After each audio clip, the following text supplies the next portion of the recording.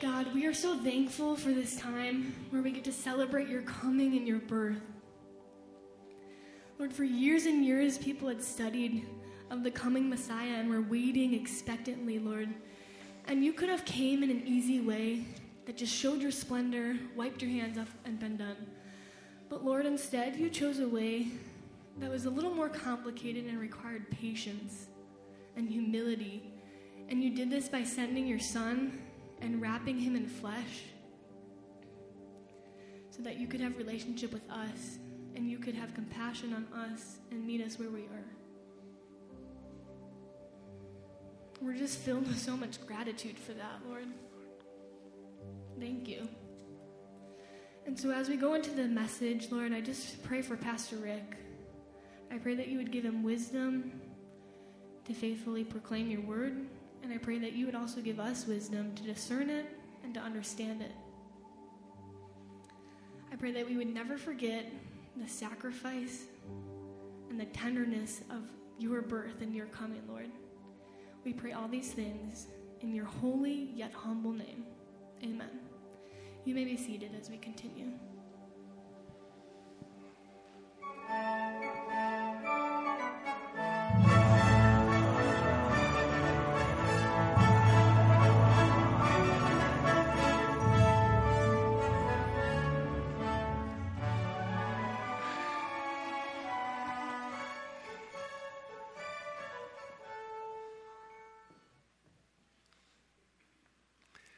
We're so glad you joined us today.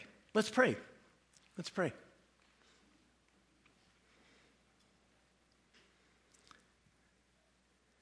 Father, I guess if we look at the program, somebody just talked to you. Somebody just prayed and poured her heart out to you. And so maybe if we look at the program, this is bad timing. Like, why would you pray this fast, this early? Well, Father, we do love talking to you. And we ask you, God, that you would help us today. Help us learn. Help us communicate. Help us hear from you. Lord, in some ways, the story is so old. And almost everybody, around that we know has some kind of a manger and some kind of nativity scene. But Father, sometimes, because it's so familiar, this story, we lose the wonder. We think we've heard it all. God, there isn't actually a lot of verses on this Christmas story. But God, you shouted and proclaimed your love for us by sending Jesus. We're a messed up people.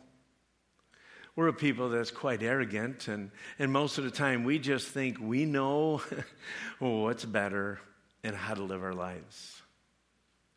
Yet, Lord, the longer we're around, we see the mess we make of our lives. We desire direction, and we just get discouraged. So, Lord, open our eyes today.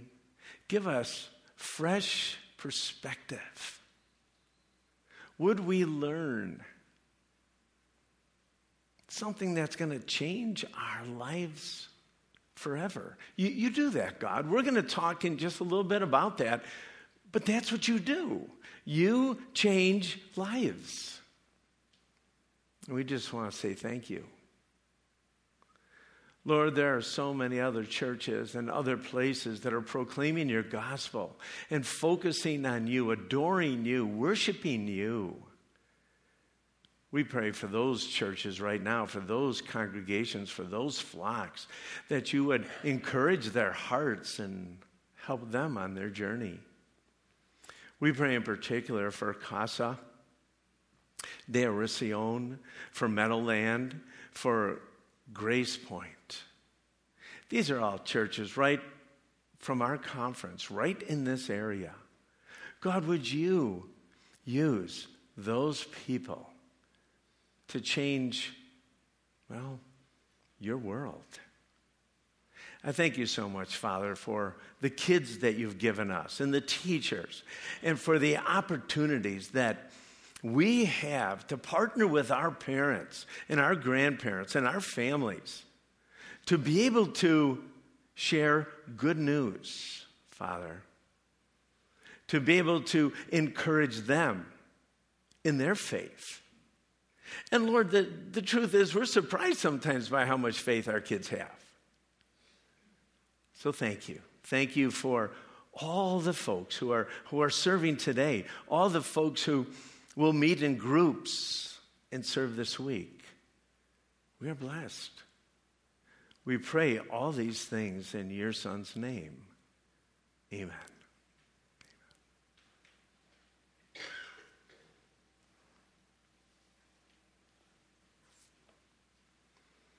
Jesus was born in Bethlehem in Judea during the reign of King Herod. About that time, some wise men from eastern lands arrived in Jerusalem. "Where is the newborn King of the Jews? We saw his star as it rose, and we have come to worship him."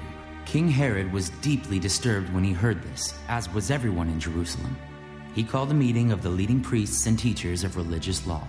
"Where is the Messiah supposed to be born?" "In Bethlehem in Judea, for this is what the prophet wrote. And you, O Bethlehem, in the land of Judah, are not least among the ruling cities of Judah, for a ruler will come from you who will be the shepherd for my people Israel." Then Herod called for a private meeting with the wise men, and he learned from them the time when the star first appeared. "Go to Bethlehem and search carefully for the child, and when you find him, come back and tell me so that I can go and worship him too." After this interview, the wise men went their way, and the star they had seen in the east guided them to Bethlehem. It went ahead of them and stopped over the place where the child was. When they saw the star, they were filled with joy.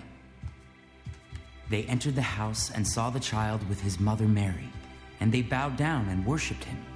Then they opened their treasure chests and gave him gifts of gold, frankincense, and myrrh. When it was time to leave, they returned to their own country by another route, for God had warned them in a dream not to return to Herod. I'm so glad you joined us this morning. If you would, open your Bibles to Matthew chapter 2 or your flat screens. We're going to spend most of our time there this morning. We are going to continue to tell the Christmas story. A story, again, that so many of you, well, not only know, but have shared yourself with others. But in our story today, much has happened before the wise man came, the Magi's visit. We need to understand the story before the story. Now, although the wise men are very much part of the Christmas story, these are the only legitimate facts that we have about the wise men, the facts which you just heard read to you. Their story is important. God ordained that 12 out of the 81 Christmas verses in all of the scriptures, they tell the story about the wise men. That's about 10% of the story, of the Advent story. But we still don't have a lot of facts. We are not told their number, even though in just about every nativity there's 3 of them. All right? We don't know their means of transportation. We don't know their names. We don't even know the specific country or countries from which they came. Now, historically, as we read this, coming from the east probably meant they were some of the esteemed priests from Parthian. Well, these folks were famous because of their combined knowledge of science and agriculture and mathematics and history and actually the occult. Their influence began with the Medes and the Persians and grew during the Babylonian Empire. Political leaders often sought out wisdom from this group, especially in choosing leaders, even kings. That's why they were often referred to as kingmakers. We do learn from the book of Daniel in the Old Testament that the Magi were among the highest ranking and most revered officials in Babylon. By God's grace, Daniel was given leadership over at least this group of Magi. Because of Daniel's high position and great respect among them, it seems certain that the Magi learned much from that prophet. Well, that Daniel probably taught them about the one true God, the God of Israel, and about his will and his plans and his prophecies concerning the coming king. Now, although Babylon fell like many major nations, the influence of the Magi continued well into the first century. So in light of the scriptures and history, what can we piece together about this group of men? We know this. There were at least 2 wise men. But as you look at history and as we discover how folks kind of worked in this time, it probably was a group. It probably was an entourage who came to worship the long-awaited King of the Jews, the Messiah. A giant pack moving through the desert toward Jerusalem. We don't know exactly how God revealed to the Magi that the sign of a specific star rising in the east would announce that the King of the Jews had been born. Maybe it was a dream. We've heard about a dream just a little bit later, but we don't know. We just know they knew it. Their mission then was to honor and worship the newborn king. We're told that a star, or it could be interpreted a light, led them to Jerusalem, and then to Bethlehem, and then to Jesus. The light or the star had to be different than other stars. And somehow, again, they knew that this was a sign. Now, since the Bible does not identify or explain the star, we cannot be dogmatic, but we do know it was there. Maybe it was the glory of the Lord. Maybe it was something special that God used just for this time to help this group find the Messiah. We don't know this. Is that the star led them to Jerusalem. And Jerusalem's probably a good place, if you're looking for the King of the Jews, to start asking questions. And so we do know that that's what they did. And this group, probably a large group, probably they stuck out quite well. King Herod found out and questioned them. We learn in our text that King Herod was disturbed. And if you know a little bit about history again, this was not the kind of guy you want to disturb. He was very immoral. He did not have a good sense of right and wrong.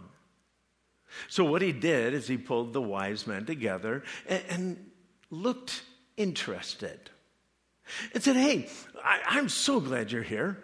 Why don't you go ahead, find out exactly where this child is, this new king, and then come on back. Let me know. I want to worship him. Well, we know that the Magi's visit was probably several months. Again, not knowing exactly where they came from, but from the east and looking at major areas there and even using the term Magi, it seems like it was probably Babylon. All right? Now, as I said, it probably took several months. We have a tendency to forget because we travel all over, especially here in the United States, and we have this idea of how many miles, how long it takes us, and X, Y, Z. Well, there's a lot of other factors back then. Let me explain.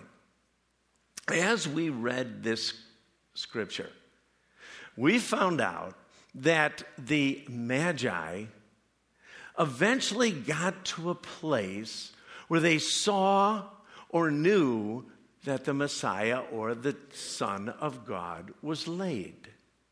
They entered a house and they saw a child. Now again, my hope is not that I destroy all of your nativity scenes. All right? It is not my goal for you to go home and burn the wise men. Okay? Maybe you can put them off a little bit, like, I don't know what you can do. But the truth is this, is that we know that when they finally did come, it wasn't a manger. It wasn't a stable. It was a house. And actually, in the original language, they didn't come and see a baby. They saw a young child. So we know it was after the whole manger scene. Secondly, we know the Magi's visit was after Jesus' circumcision. That actually happened 8 days after the birth.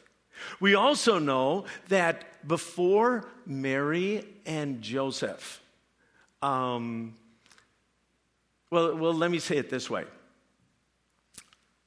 There was also something required for a Jewish couple to do about 40 days after a birth. It was called the purification offering. And what would happen is that they would travel to Jerusalem, they would present their son to God, and then they would offer a sacrifice. The scriptures tell us that if you were poor, you would offer a couple turtle doves or pigeons. If you had means, you would offer a lamb. Well, the scripture tells us that Mary and Joseph offered turtle doves or pigeons because they were poor. If the Magi had come, which we're going to talk about in a little bit, and already given their gifts, Mary and Joseph would have been able to sacrifice a lamb. They would have had some means. They would have had some money. But they hadn't met the Magi yet. So in this whole story, Jesus is born, Jesus is put in the manger, Jesus eventually goes to Jerusalem and is circumcised. Jesus then goes back with Mary and Martha about 40 days later. And there's a sacrifice of a couple birds. So they weren't at the manger, that's all. Then we know that the Magi saw the star of his birth. And then they started their journey. Herod, when he met these folks, asked, "Hey, when did you see this star?" And responded later, as you read through the scriptures, later on in Matthew 2, of sending soldiers all in the area to kill boys who are in or around Bethlehem who were 2 years old or under. Because this was the report from the Magi. So we know that the star appeared. We know it's taken us months or maybe even up to a year to get there. And Herod, in his way, decided, you know what? I'm going to bump this out. I'm going to make sure that every boy in this area, 2 years old or younger, I'm going to wipe out the king. I'm going to make sure I don't want any competition. Now, probably a starting point for the caravan would be Babylon. And if you just look at the miles, it's about 700 miles. Again, for us, in many ways, it's not a big deal. But most of the time, caravans or people who were carrying heavy loads at that time would travel about 20 miles a day using camels. Now, yes, they could have done it other ways, and they might have, but that's probably what happened. So if you look at about 700 miles, and you look at about 20 miles a day, and you looked at they just keep trucking right through so that they could finally see Jesus or the Messiah, it would take a mere 35 days just to get there. But you've got to add other things. And they probably didn't just go crazy. All right, this is a little bit of a royalty here. So, if you enter into the calculation, they still had a rest. They had this dialogue in Jerusalem. They still had to travel from Jerusalem to Bethlehem. I would say that at least 60 to 90 days after they saw the star. Now, again, let's reread Matthew chapter 2, starting at verse 9. This is the last part of our story, which you've already heard. Matthew 2, verse 9. And by the way, it probably won't sound as good as what you heard, but we'll try. After this interview, the wise men went their way. And the star they had seen in the east guided them right to Bethlehem, and went ahead of them and stopped over the place where the child was. When they saw the star following it, and it had stopped, they were filled with joy. They entered the house and saw the child with his mother, Mary, and they bowed down and worshiped him. Then they opened their treasure chests and gave him gifts of gold and frankincense and myrrh. When it came time to leave, they returned to their own country by another route. For God had warned them in a dream not to return to Herod. Let's dig a little bit deeper into these verses. The Magi came. The Magi saw the light, whatever it was, stop. It probably was lower. It probably was hovering. It probably, helped them know exactly where Jesus was. And the scriptures say they were filled with joy when the star or the light stopped. Can you imagine? It's been at least weeks and probably months. They have been searching. They have heard about this. They finally get to the place, and I don't know, maybe God gave them a signal. When it twinkles, this is it. Well, they knew. And the scripture says they were filled with joy. Now, in most English translations, you cannot actually understand how happy they were. But you can kind of think about it. If I were to literally translate this, I would say they rejoiced exceedingly with great joy. That's kind of a mouthful. They couldn't believe it. They said, we've arrived. Finally, after all this time, we've heard about this. We get to meet the king. But I don't care how big the house was. It wasn't a palace. So what did they do? Take a deep breath? The King of Kings isn't here? Wait a minute. Wait, God, are you sure? They were excited. And the scriptures say when they saw Jesus, imagine pounding on the door. I'm pretty sure they didn't run right in, but we are not talking about 3 classy looking visitors. We're talking about an entourage that just shows up at your house. Hey, we've come to see the king. Oh, okay. Come on in. Come on in. How big was the room? How many people could fit in there? Did they go in one by one? I don't know any of those answers. But when they saw Jesus, They worshiped him. Now, again, I don't want to focus on any one kind of worship. Maybe you're from different types of churches. But realistically, I think their worship was probably different than our normal experience. All right? When an ancient worshiped, they would often come into the presence of the person they were worshiping, and they would fall flat down on their face.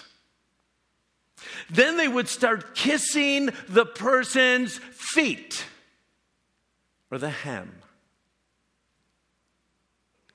And we would see that and go, that's odd. Why would you do that? But that was basically cultural at that time. And if this be the case, can you imagine? Mary is there, regular day, regular time. An entourage comes. Person after person comes in, bows down before Jesus, and worships her son. If Mary didn't understand completely who Jesus was, she was getting a better idea at this moment. And then the surprise. They gave gifts. Not just kind of a housewarming gift. Hey, here's a plant. All right. Hope you do well. Hey, here's a gift card to Starbucks if, you get a little thirsty later on or anything like that. These were significant, extravagant gifts. Gold, frankincense, and myrrh. Now, again, you asked the question, I asked the question, do the wise men, have they connected the dots? Have they been given specifically, hey, give these gifts? I don't really know that. But I know, again, in that culture, these gifts did mean something. There was significance about these gifts. So all of a sudden, one of them pull out some gold. We don't know how much gold. We don't. But gold is a precious metal. It's a gift of great value.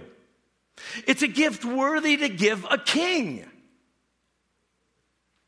But it seems kind of extravagant, not really knowing who this Jesus is. But these wise men knew something and gave the gift of gold. A gift worthy to give a king. Then there was frankincense. Frankincense was a spice that was used as incense in the worship of God, usually in the temple or the tabernacle. Frankincense is a gift symbolizing Christ's priestly role for all of mankind. That he would be an intercessor. That he would represent us to God. And then lastly, maybe the most shocking of all the gifts, those sort of make sense, but here's the gift of myrrh. Myrrh, as many of you know, is also a spice, but it's used for embalming. Now, again, just try to picture this. You go to a hospital and you visit some parents and you see all the gifts around and you pull out your gift and say, hey, you know what? I just thought it'd be appropriate if I get you a cemetery plot. Really? Cool. I hear they're expensive. What? It's just unusual. You just don't give gifts like that.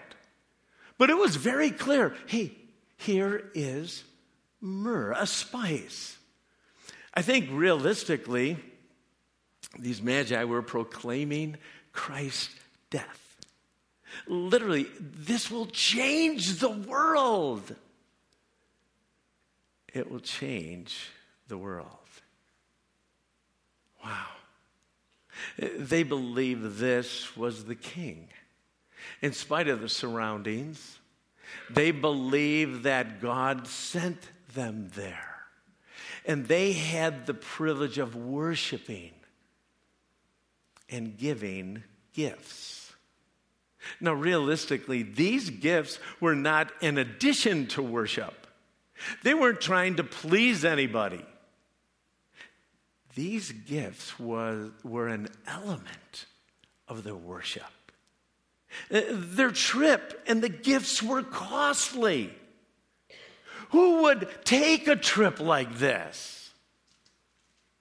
Well, apparently they knew God. Apparently they understood the prophecies.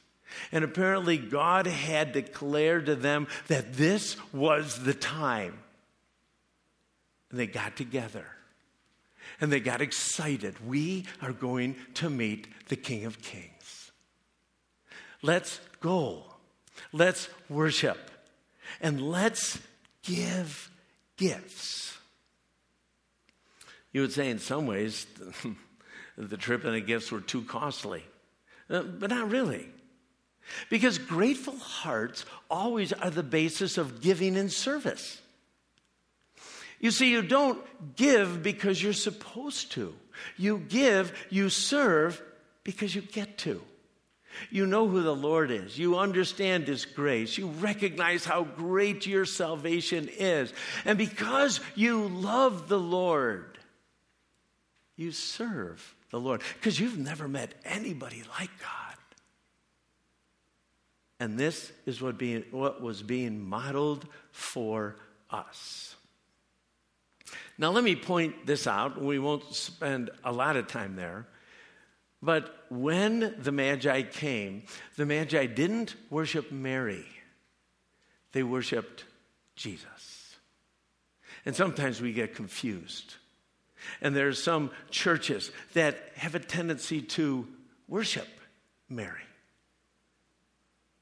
They worshiped Jesus. Now, if we're honest, this was extraordinary behavior, even for a God-fearing Jew. The Magi may have had limited knowledge or understanding of God, but their actions showed they knew God. They recognized God's voice, and they responded to God despite their culture's prolific paganism and superstitions. You know, as I was studying, as I was putting this message together, I stopped at this point. I personally was overwhelmed, amazed, and convicted.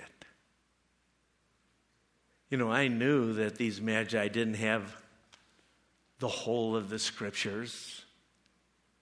I knew they weren't in an environment where they would be encouraged to follow God. But somehow, they knew enough. They listened to God. They responded to God with much less light than I have. And how do I worship at times? Casually. How do I give? Out of obligation. How do I serve? Better do that. Now, not always, and not always do all of us have that attitude. But there was something about these wise men. Anticipation. And it cost them. Now, here's the good part. And I think actually this whole story gets better. Picture again, the Magi have just accomplished their mission. They were there to find the king, which they did, and to worship the king, which they did.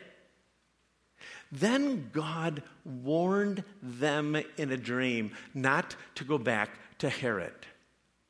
So they departed for their own country and went another way. Now let me put it this way. These wise men changed their minds. They changed their minds. They did all that God technically asked them to do. At that moment, they should say, hey, let's just get home. Not big deal. But God talked to them again and said, don't go back to Herod. That won't be good. I want you to go home a different way. And even as you heard in our little skit, well, that's going to cost me more time. That's going to cost me more money. If I obey you, how about if I just do my own thing? But they didn't. They didn't. They chose to fear God more than they feared man. They're not wishy-washy or indecisive, but they were obedient. They chose a different, longer route because God said to. You know, to be quite honest, the wise men remind me of two other men in scriptures. Two men that I think most of you know.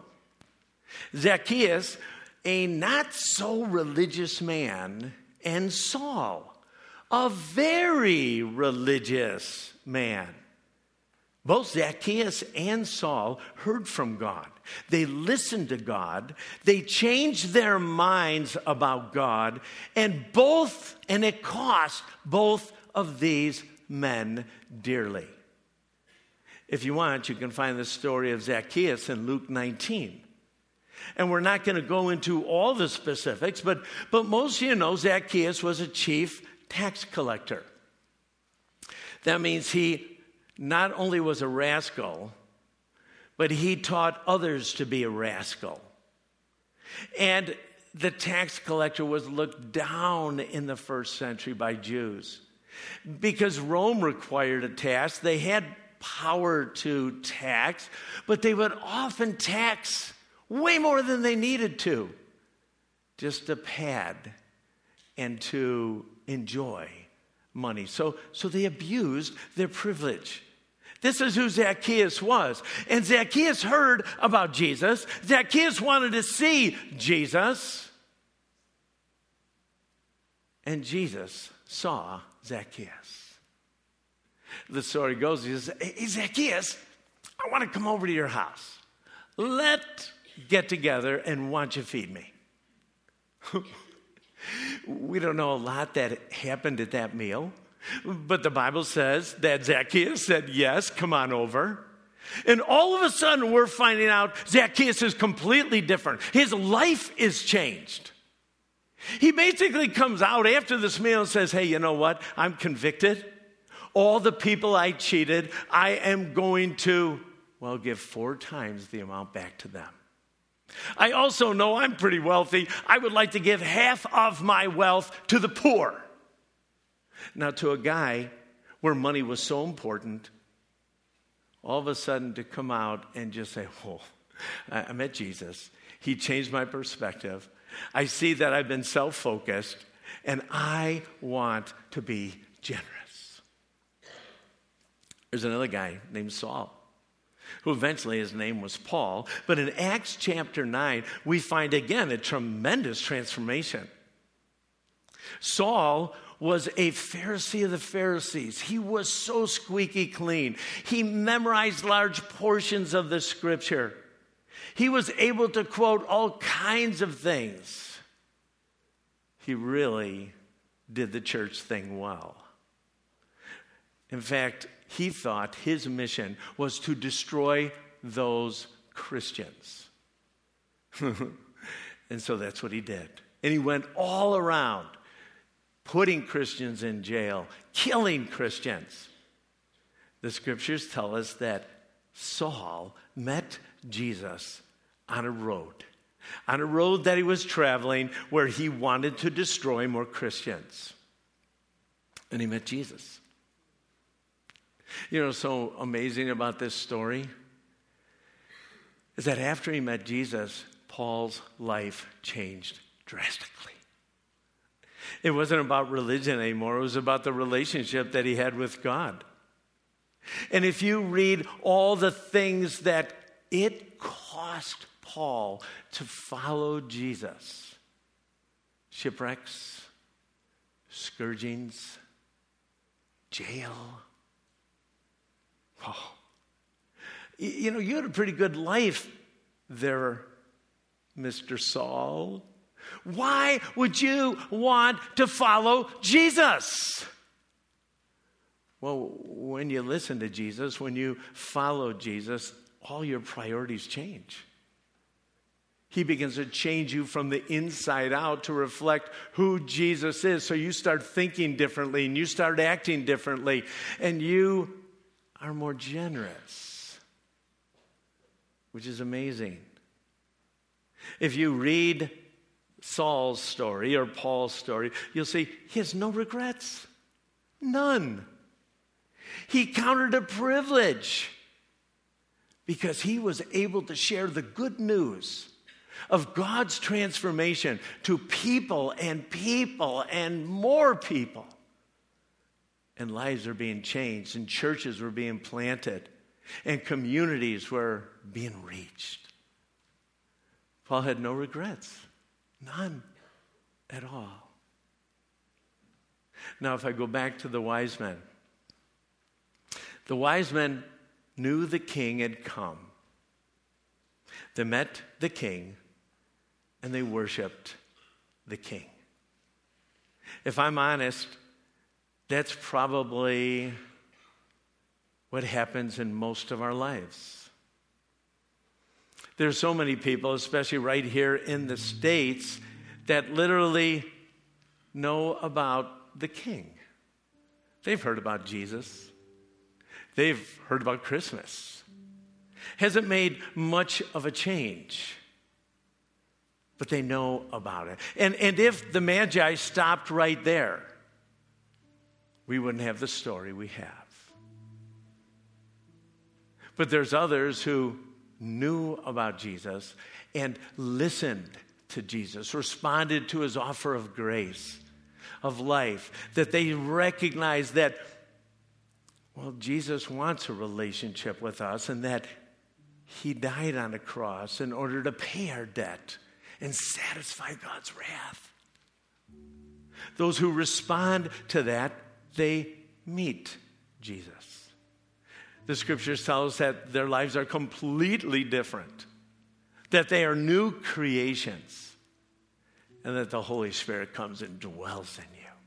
So there's folks that know about Jesus and don't do anything else. There's folks that know about Jesus and respond to Jesus. And then there's folks who, as they spend time with Jesus, begin to worship the King of Kings. Their lives change because they get to serve the Almighty.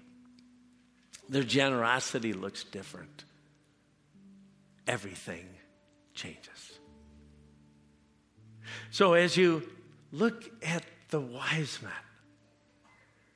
men were really wise. They were. They changed their mind. They knew about the king. They met the king. And they listened to the king, even though it would cost them. We don't know anything else about him. But we do know this, is that their lives were completely different. So can you imagine? What child is this? What did I just meet? God, this is you, your love, being displayed. The humble Jesus. Let's pray. Father, I thank you for the example of the wise men. I don't know how much they actually knew, but they knew enough. And they heard your prophecies and your word. And they chose to come and meet the king and bow and worship and supply gifts for a young family to carry them through. God, we love you. We thank you for changing our lives.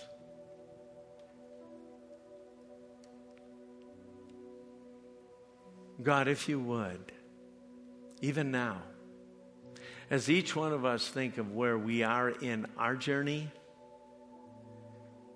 maybe we just know about you. Father, if that's the case, would you encourage each one that just knows you to take that step of faith,